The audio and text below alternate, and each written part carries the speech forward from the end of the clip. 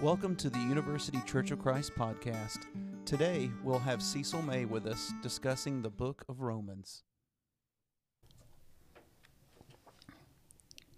I'm often asked the question, what's my favorite book of the Bible?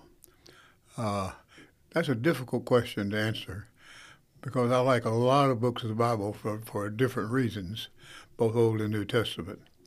But I guess overall, my most favorite one would be Romans. And I hear a lot of people saying that.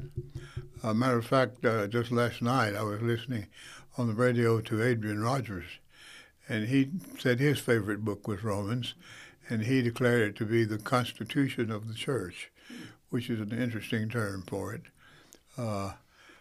Basically, Romans is the gospel, according to Paul. And the four Gospels, Matthew, Mark, Luke, and John, tell the story of Jesus. But Romans applies the story of Jesus to our lives, to tell us how it affects us and how we can be righteous. Habakkuk said, the righteous shall live by faith. And Paul adapts that, and he actually sort of turns the meaning of it around. He makes it mean the righteous by faith shall live. That's how he applies it. Righteous by faith looks back all the way to Genesis, where God told Abraham, your faith is counted to you as righteousness. Faith is not righteousness, but it's counted as righteousness. In the New Testament, according to Romans, when we believe Jesus, when we believe that he is the Son of God and that he died for our sins and that his death is a sufficient propitiation for our sins, then our sins are counted as his, and his righteousness is counted as ours. God looked on him and pardoned me, is one way that it is said. And so we are righteous by faith. The righteousness by faith comes when we have Christ's righteousness applied to us because of our confidence, our faith in him. It's common to say that salvation is by grace. It's not by grace only, and the Bible clearly says it's by grace through faith. And it's also commonly said that salvation is by faith only, but it is also said very clearly that faith only is a dead faith. The devils believe and tremble, but they're not saved. James 2:19. James 2:19, that's right. And James 2 goes on to clearly say that faith without works is dead, which simply means if God tells you to do something in order that you may receive a blessing, you receive the blessing if you do what he says. If you don't do what he says, you don't receive that blessing. God told Abraham to leave this country and your father's house and go to a land that I'll show you. The very next verse says that Abraham arose and went. That's faith in action. That's faith plus works. That's the kind of faith that is living faith and not a dead faith. Well, even when you talk about Abraham, if you go to when he was ready to sacrifice Isaac, yes, obviously he had the faith, but the action of actually taking Isaac with him, building the altar and putting Isaac on the altar was a act of faith. It was faith in action. It was a work in the sense that he was ready. He was committed to following through with the faith that he had. Yes, exactly. That is and often misunderstood too. Sometimes that's counted as is he asking, do you love me more than you love this son? But that's not the test. God had said very clearly, my blessings to you are going to come through this son. Mm-hmm. Now go kill this son.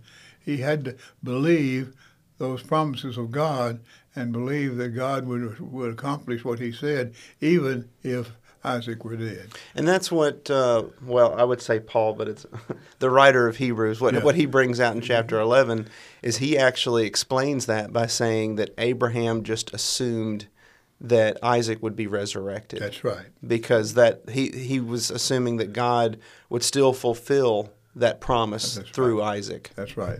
And so it was actually a test of faith.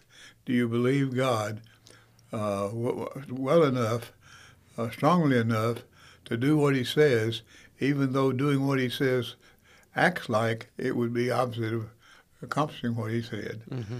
So, and Abraham passed that test. Mm-hmm. He believed God, and Abraham said, "And now I know." Mm-hmm. By the way, know means more than just I have information. Mm-hmm. Know in the Bible is oftentimes used, for example, if husband and wife relationships. Mm-hmm. And that's the way he's using it here. I know I have a relationship now with this man that I didn't have before because he has passed this test of faith. Right. Yeah. Romans begins with the word Paul. Mm-hmm. We're accustomed to the signature of a letter being at the end. They put the signature at the beginning, and actually, I think that's a more efficient way of doing things. Yeah, it really is. But Paul describes himself as a servant of Christ and called to be an apostle, and then he begins his gospel by stating that it is the power of God unto salvation. Around that same verse, there's a verse that talks about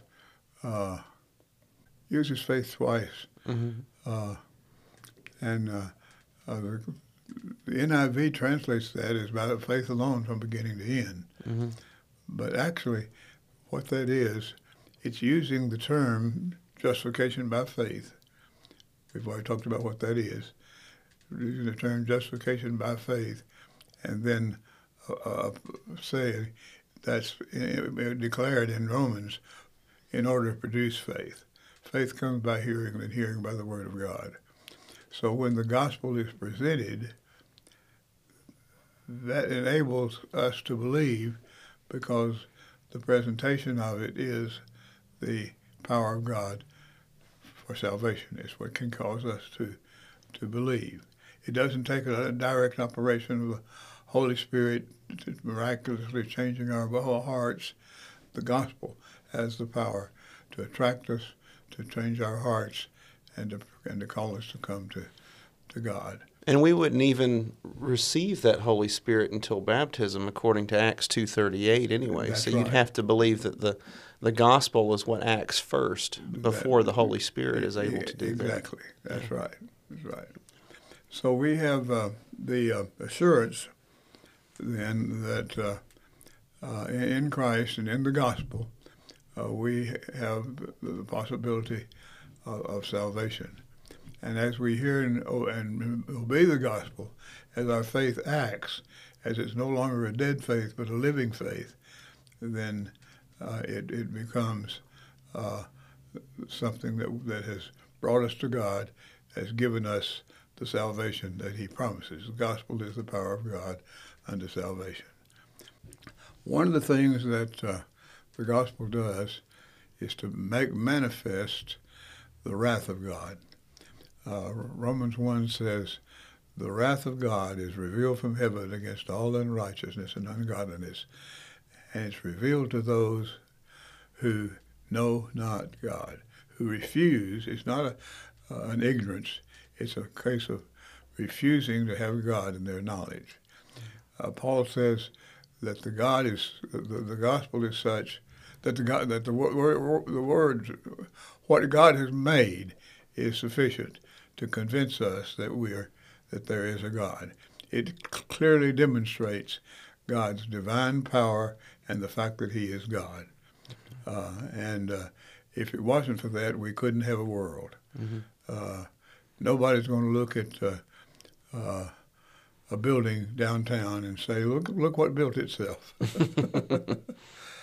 Every builder, well, the Bible specifically says every house has some builder. Mm-hmm. And unless God builds the house, it is vain.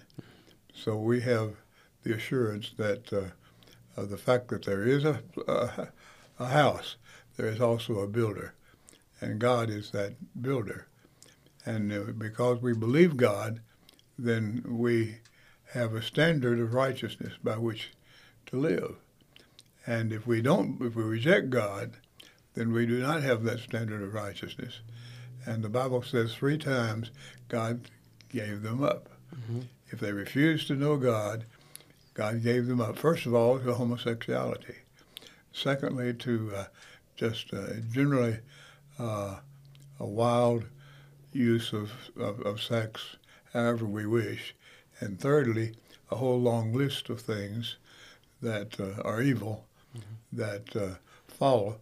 And what he's saying there by the wrath of God is revealed from heaven is when we refuse to know God, that cuts us off from morality, and therefore that opens us up to a society in which there is no morality, in which everything is allowable and therefore everything is done. And to live in the kind of cesspool of immorality that's dominated by homosexuality, by free sex, by all kinds of wickedness and evil, is a manifestation of the wrath of God. That's what you have to live in because you refuse to know God and to recognize his standard of righteousness. And I think that's one of the tragic things that we see in progressive strains of Christianity. They want to embrace people that engage in these types of That's activities. Right. And I just wonder how they could read Romans chapter 1 with a an open mind and a clear conscience, knowing that they are affirming the type of behavior that not only Paul condemns, but God condemns as well. That's right. That's a good observation. Then the book actually begins its argument by telling us, Romans 3:23, all have sinned and come short of the glory of God. Every person is a sinner. And we're not able to cure that ourselves.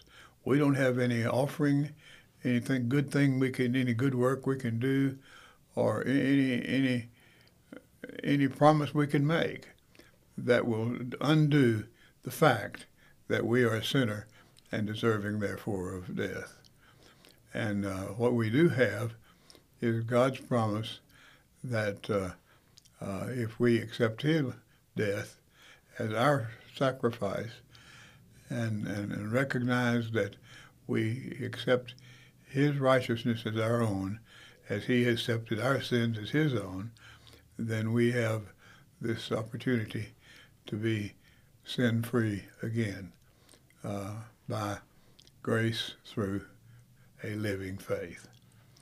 And that's sort of the message of Paul in a capsule. Mm-hmm. Then Romans goes on to point out in Romans chapter 5 that God did the unusual thing of dying for us so that the righteous died for the unrighteous. The good man died for the sinner. There's a story in literature, The Tale of Two Cities by Charles Dickens, that has a story of the man who was an aristocrat in every sense of the word. He was the kind of aristocrat the revolution was trying to kill because they had dominated them for so long. But he was also an aristocrat in the sense that he was a good man and a man who did good things. His name was Charles Darnay. Mm-hmm. And there was a rascal in the story who just happened to look like Charles Darnay. And because Darnay was an aristocrat in the sense of a let them eat cake Mm-hmm. idea, they put him in jail. And this other guy who looked like him went to prison, changed clothes with him, and then left and let him die instead of Took his Charles place. Darnay, Yeah. which is turned it around. Instead of the righteous man dying for the unrighteous, the unrighteous man died for the righteous. And this last speech that Charles Darnay made after he had changed clothes and was taking the place of the man who was such a good man was, it's a far better thing that I do now than I've ever done, and a far better place that I go now than I have ever been. Mm-hmm. So it was a sort of a gospel in miniature Mm-hmm. story, but it's exactly what Paul says in Romans 5, that while we were yet sinners, Christ died for us. While we were yet sinners, Christ died for us. Scarcely, he says, for a righteous man will one die. Just maybe, perhaps, for a good man, somebody might be willing to die. But Christ died for us while we were sinners and while we were basically in rebellion against him. And that's the glory of the gospel. Mm-hmm. And that he took our place, the righteous for the unrighteous. And we have that assurance then when we accept his promise with an active, living faith. By the grace of God, we are redeemed. We stand righteous before God, and Jesus' righteousness is on us because our sins are on him. That's the basic mission of the gospel, basic idea of the gospel. That Christ died for our sins and thereby justified us. Mm-hmm. And then following Romans 5, you see in Romans 6, it talks about the importance of baptism and how it ties us into that narrative. Exactly. And it makes us part of that whole process. Yes. Romans 6 goes on to say we're free from sin. Romans 7 says we're free from law. Romans 8 says we're free from condemnation. Mm-hmm. Because of what Christ has done. Mm-hmm. And the one that says we're free from sin is especially interesting because of its use of baptism. Mm-hmm. Romans 6 says, know you not that so many of us that were baptized into Christ were baptized into his death. We are buried with him, therefore, by baptism into death, that like as Christ was raised from the glory of the Father, we also walk in newness of life. Mm-hmm. If we have been planted with him, we are also risen with him. Mm-hmm. And our new life in Christ is to demonstrate itself by the way that we live. Mm-hmm. So in our being free from sin through baptism, the Bible teaches us that we have been freed from the guilt of sin and freed from the bondage of sin. We're no longer... Every sin is addictive. Mm-hmm. Just like drugs and alcohol, we know are addictive. Every sin there is addictive. And we are freed from the power of that addiction when we're converted, just as we're also freed from the guilt of sin for which we die because we are a sinner. The law of the sin of righteousness, let's see, the law of the Spirit of life in Christ Jesus has set us free from the law of sin and death. The law of sin and death is one sin and you die. Mm-hmm. And that is the law we're under apart from Christ. All of us are under the law of God. The wages of sin is death. When we sin, we die spiritually and ultimately physically as well. And that's something we've earned. Mm-hmm. Wages of sin is death. But in Christ, when we're baptized and raised to walk in newness of life, we're freed from the guilt of sin because he no longer holds that sin against us, but counts us as righteous for Christ's sake. And also, when we are saved in that way by the baptism and in Christ, we are no longer under the power of sin because we can break free from that power and live a new life in Christ, just as Christ lived a new life when he was resurrected from the dead. Mm-hmm. Yeah. Well, that is an excellent, I guess, maybe summary of the book of Romans. I think that really captures the essence of what the book is all about. And that's what that's the gospel. Mm-hmm. Matthew, Mark, Luke, and John tell the story of Jesus, mm-hmm. which is essential for the gospel, because mm-hmm. that is the gospel. Mm-hmm. But Romans applies it and shows how the fact that his perfect life and perfect obedience, perfect his perfect example and perfect life is transferred to us when we're baptized into Christ and put on Christ. Then we have the blessing of his righteousness put on us. Mm-hmm. It surely is indeed good news mm-hmm. to a person condemned by sin. Absolutely. There is now, therefore, no condemnation mm-hmm. to those who walk by faith. And it is a new life. And if we don't live that new life, then we'll lose that blessing.